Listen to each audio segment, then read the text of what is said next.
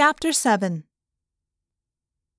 The next couple of days we didn't get together, except for passing each other in the hallways at school. We do have lives beyond being Animorphs, after all. Rachel was busy with her gymnastics class. Plus, she got to go to the ceremony where her mom received some award for being Lawyer of the Year. And since this is Rachel we're talking about, going to an awards dinner meant major shopping for new everything.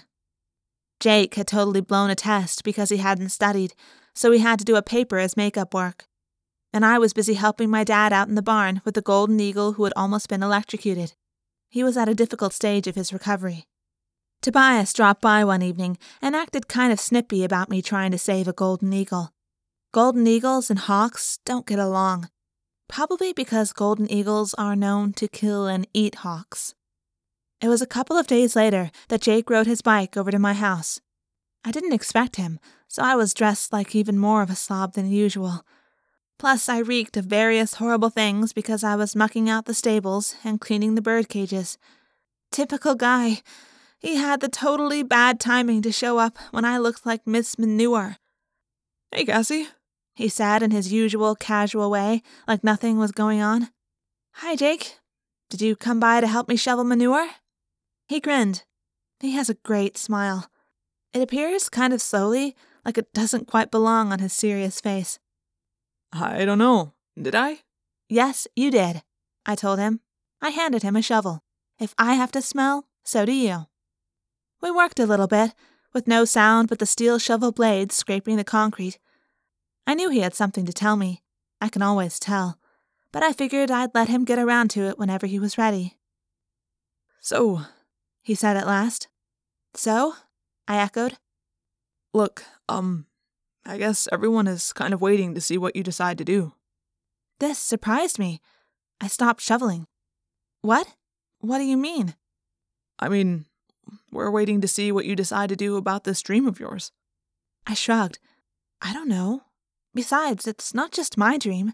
Tobias has it too. And all of you guys felt it a little, at least. "Yeah, but Tobias figures he isn't going to be much help if we decide to do something. We're talking water, and Tobias can't morph. As for the rest of us, I don't know.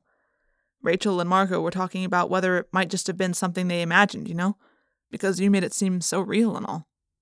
What do you think, Jake? Jake stopped working and wiped his forehead with the back of his hand. He looked straight into my eyes. "Cassie, if you tell me it's real, it's real. I think you and Tobias are right, but Marco is having second thoughts." He raised one eyebrow, as if to say, "You know Marco." I felt a queasy, sick feeling. You mean, I'm supposed to make some kind of decision? Like, I'm supposed to say what we do? "Cassie, you're the one with the dream. Only you can decide if it's real, and if it's real enough to try and do something about it." "I don't know if it's real," I said. What was he asking me to do? Every time we had tried to get into it with the Yeerks, we had ended up barely escaping with our lives. Just 2 days had passed since I'd heard bullets whizzing past me. Jake waited until I met his gaze again. "Cassie, we all trust your instincts. You're the best at understanding animals. You're the best morpher. Everyone in the group respects you." I made a face. Give me a break. "If you think we should pursue this, Rachel will be right behind you. Me too." "And Marco?" Jake grinned again. "Marco won't be right behind you. He'll be several feet back." We both laughed. I don't know, Jake. It's a dream. It's like a vision or something. How do I know if it's real? He shook his head. "I don't know, Cassie. I guess you just have to take your best shot and hope you're right." I cringed at that. I'm not Rachel. I'm not a risk taker. "Can't you decide for me?" I asked, joking. He nodded solemnly. "If you want me to, sure." "And then, if it's a disaster, it will all be on your head," I said. "You'll be the one who feels bad. You'll be the one to blame." I reached out and touched his cheek. "That's incredibly sweet of you. But you're right. I guess it's my decision this time." I sighed and looked around at the barn. It smelled pretty bad, and sometimes it was a nut house of yammering birds and howling wolves and whinnying horses, all needing care, and all scared of the care we gave them. But it was the place I felt most at home in the whole world. Out through the door of the barn, the fields of corn and open meadow stretched off into the distance, till they pressed up against the dark trees of the forest. "I know this is crazy," I said, "but the ocean scares me a little.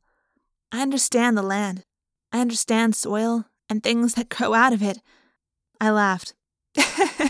"I guess I'm just an old farm girl. You know, this farm has been in my family since the Civil War." Jake winked. "Do I know that? Please. I had Thanksgiving with your family last year, you may remember. Your great-grandmother gave me the complete history." "Going all the way back to when dinosaurs ruled the earth," I said. "Grammy does tend to go on about our history, doesn't she?" He looked serious again, almost hard. "It's your call, Cassie.